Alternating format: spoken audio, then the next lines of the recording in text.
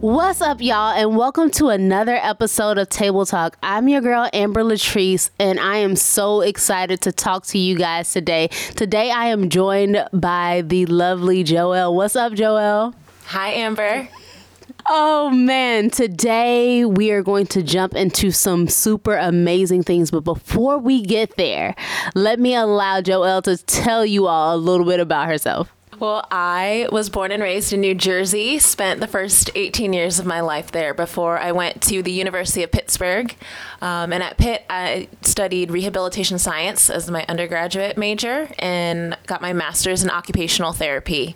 So I'm really passionate about serving people and helping them to live the fullest lives possible.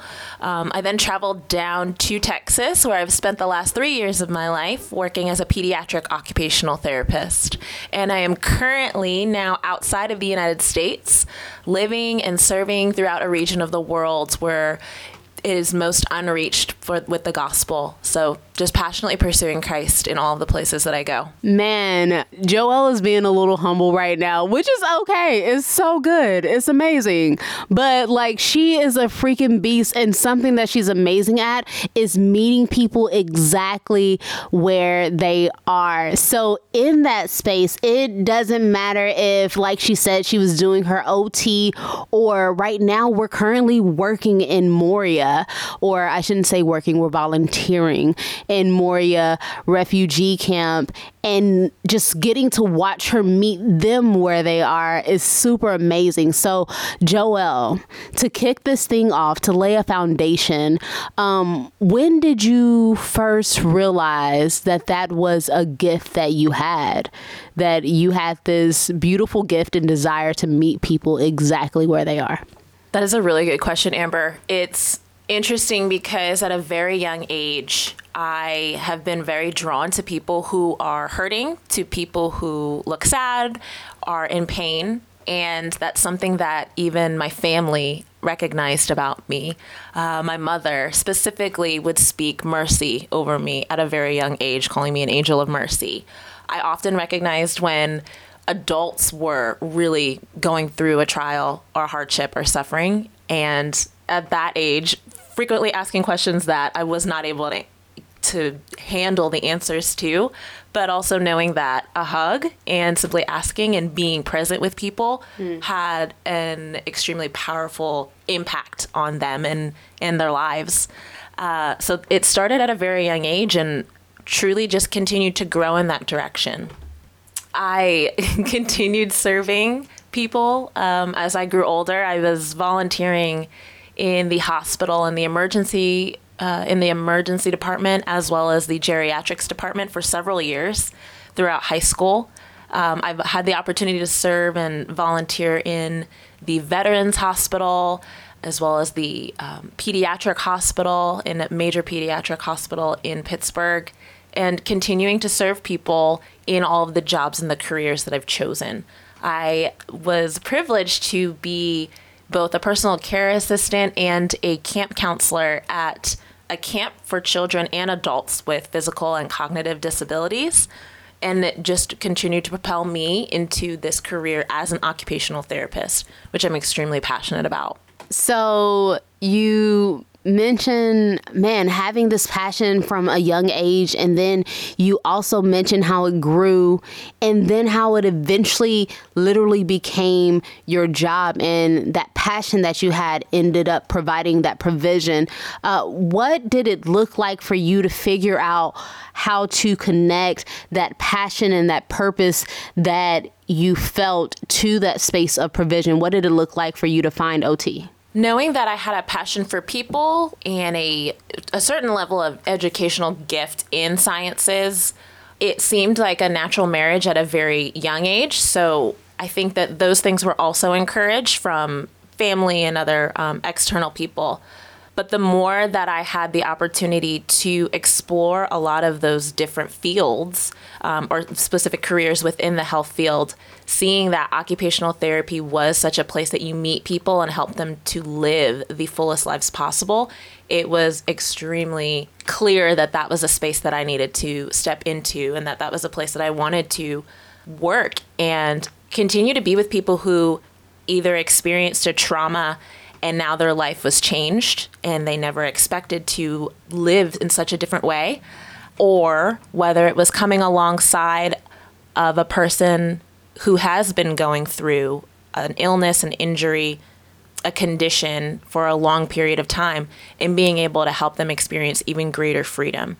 So truly just seeing the ability that people have, and wanting to step into that and essentially be a person who opens their eyes to seeing even greater fullness within their lives. Wow. Wow. Okay. So you just said a lot right there. So with that, with finding that space and wanting to help people to discover their fullness, can you tell us a little bit about what that heart space looks like? Because all of us may not necessarily operate in the OT realm or some of those spaces, but all of us have the ability to get into that heart space where we desire to help those that we encounter daily or those that operate in our life regularly, that we desire to help them find that fullness. So what does it look like for you to get into that heart space? A lot of times I have the tendency to want to be a rescuer. I have a tendency to want to be the person who fixes it and makes things better. And the reality is that's not what I'm called to do. At times, sometimes there is true healing that is so beautiful to be able to experience that. And at times, my role is to come alongside and to provide hope, encouragement, love. And so these are spaces within occupational therapy, but also within friendships, within other relationships, coming alongside people that I encounter. And there is a level of being the person who is there to listen, to hear the hardship, the trial, the pain, the suffering that someone is in, to say I'm sorry, and to continue to be a listening ear, and helping people to not feel alone in the midst of it as well. My faith is an enormous motivator. And it's it's the heart of Christ that's been put in me that even empowers me, enables me to want to continue to step into hard places with people. And it's the hope of Christ that I also am able to point people to. And so that comes with a lot of wisdom and a lot of discernment from the Lord in terms of what to share and how to share. But there truly is a level of resting in the words that he gives for me to say to people in those moments. Man, that's a word in itself. I mean, simply resting in whatever it is that Holy Spirit is leading us to say, whatever it is that we're supposed to say in that time. And you said it, like that wisdom, that discernment, that maturity in him is so important and so vital to operating in those spaces. Can you tell us about a time where you really had to press in to discern, to use that wisdom, to tap in, to figure out how you were supposed to handle a situation, whether it be here in your overseas journey or back at home? Yeah, absolutely. I think of times that I have been with friends, even just acquaintances. There was a point just a few months ago before I had left the United States where I was sitting over dinner with a couple of friends around the table, with two other friends at the table. And one person had just opened up a really dark, painful part of their life and their story. And she needed to share it. And the Lord had just opened this, appointment for her to share it with me, which is automatically just a demonstration of the Lord leading that. And after she had shared it, my temptation is to start saying things to correct or fix or make it better. And I really just sensed the Lord pressing on my heart to share how I have a part of my story that really relates to where she was and where she currently is, in this hard part of her life. And so in sharing that piece of my life and then showing that intersection of but God, where did God intervene in that space? And, how he worked in my life or opened my eyes and brought freedom to me through his word, through through his spirit inside of me, and just having the opportunity to share, this is what God has done for me. So listening, sharing a piece of my testimony, sharing from scripture, and sharing what the Lord had done in my life. More recently, I was sitting in a tent with a family who is seeking refuge. So I'm in Moria refugee camp, and I'm sitting in a tent of a family from Afghanistan who is currently seeking refuge and has been here for several months. And they have fled from a place where they were experiencing extreme oppression and hardship. And so they're currently living in this tent and having a history of pain and suffering, but their lives right now are also extremely challenging.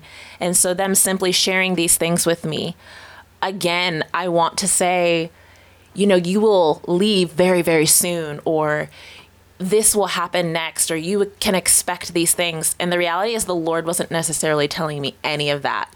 And in those moments, I'm like, Lord, what would you like me to share with these people? What would you want for them to hear? And what he wanted was for me to listen to them, to hug them, to tell them that their family was beautiful, that they were loved, and to tell them that I would love to pray for them and pray a blessing over them in their home.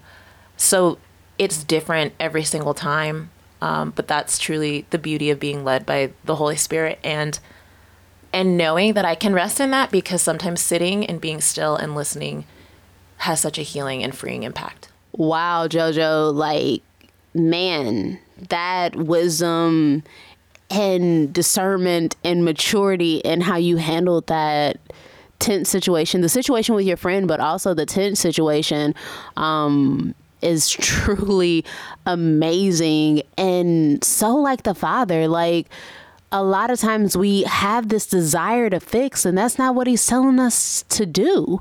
He's telling us to remind people that they are loved. He's telling us to remind someone that they are seen. He's telling us to simply remind people that they are noticed and that they matter. Sometimes it's just that simple. But what I found a lot of times, especially working in first world context or volunteering in first world context, is that a lot of times we, especially as Americans and first worlders, we have this savior complex where we want to swoop in like a savior and fix everything. And the Lord's not always telling us to do that.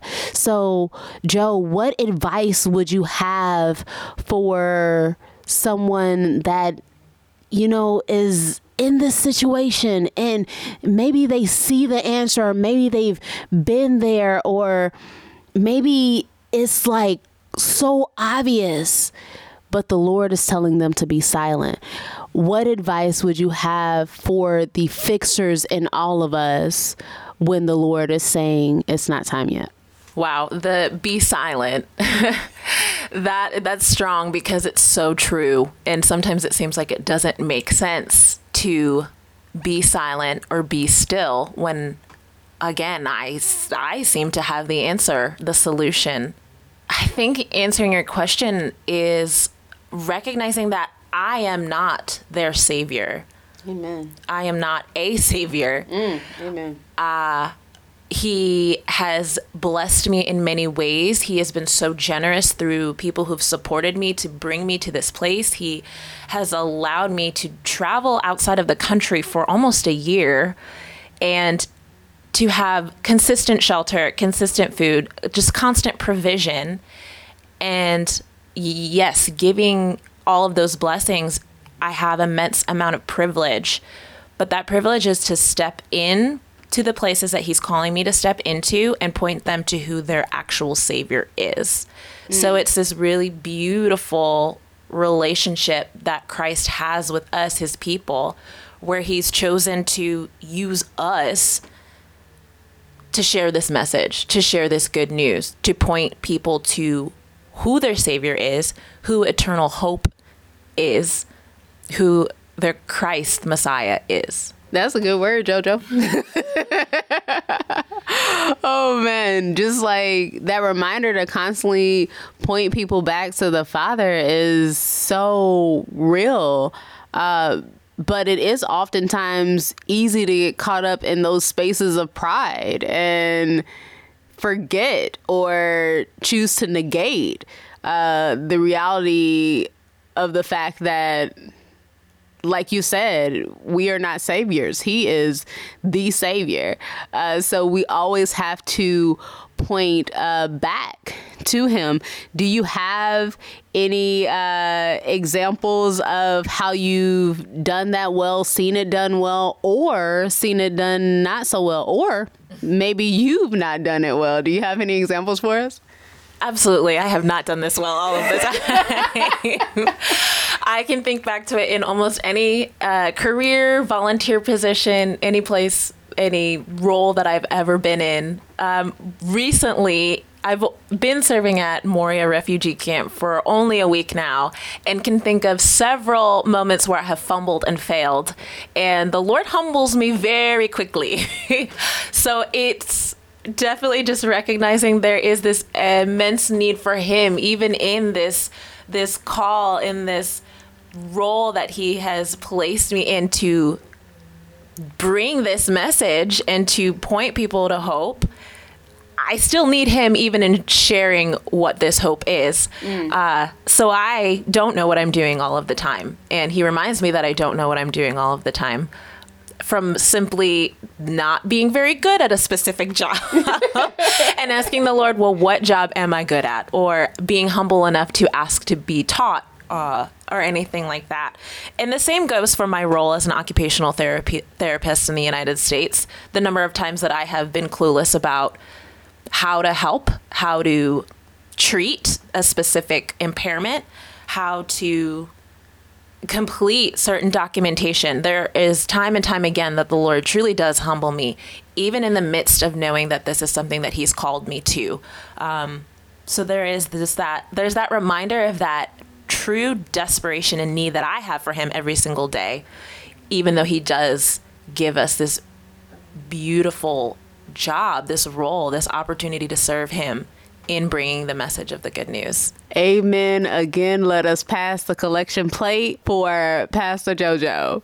Girl, listen, you are out here just dropping so much wisdom. So I have another question for you. Let's say we have a listener who's listening to this and they're like, holy crap, I have a savior complex. What advice do you have for them? How can they practically begin walking in spaces of humility? I would say it may be very likely that someone who has a savior complex has experienced things similar to me, where there is time and opportunity and time again where there is a humbling process that happens. And I personally have found that the quicker that I am to humble myself, the quicker the Lord opens my eyes to who he is and to who I am. Yes, and in that I come back to that recognition of being incapable of doing anything apart from the power of the Holy Spirit inside of me. So for someone who has a savior complex, quote unquote, if they're recognizing that about themselves, coming back to the heart of Christ, coming back to scripture and the character of God can quickly transform that perception of self. Yeah, and recognizing who they serve and who they belong to. Amen and amen again.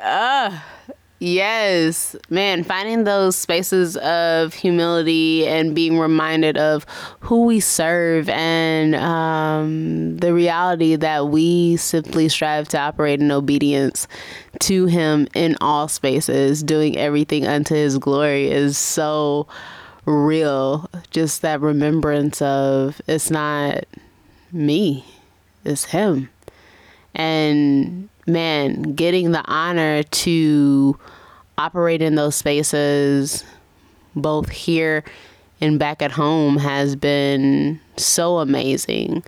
And then getting to meet amazing people like Joelle in these spaces has also been crazy amazing. So, JoJo, we've talked about a lot of things during this episode. We've talked about OT. We've talked about your travels. We've talked about fixing things.